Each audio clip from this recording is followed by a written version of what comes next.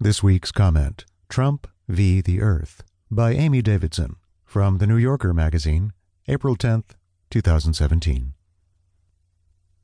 In late 2006, President George W. Bush's Environmental Protection Agency argued before the Supreme Court that it did not want to regulate greenhouse gases and that no one could make it do so.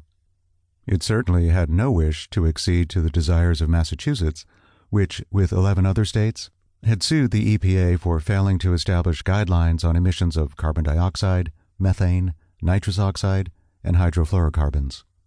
The states pointed to the agency's charter under the Clean Air Act, which instructs it to regulate chemicals released into the air which may reasonably be anticipated to endanger public health or welfare. They asked why the EPA, which had refused to even consider whether greenhouse gases fell into that category, thought that it could ignore the law. The court, in a landmark 5-4 decision written by Justice John Paul Stevens and issued 10 years ago this week, agreed with the states. As a result of that ruling, the EPA began the formal process of looking at the science documenting the risks posed by greenhouse gases, and recognized that those emissions had contributed to a public safety crisis affecting not just the nation, but the planet. The EPA's resulting endangerment finding, as it is known, was issued in 2009 in time for Barack Obama's presidency. It became the immediate object of conservative scorn and of furious efforts in Congress and the courts to invalidate it. But it held up and formed the basis for new standards on auto emissions and for Obama's Clean Power Plan, issued in 2015. More than that, the finding was an assertion of the principle that politicians cannot entirely ignore either science or the rule of law. We now have, in Donald J. Trump, a president who shows disdain for both.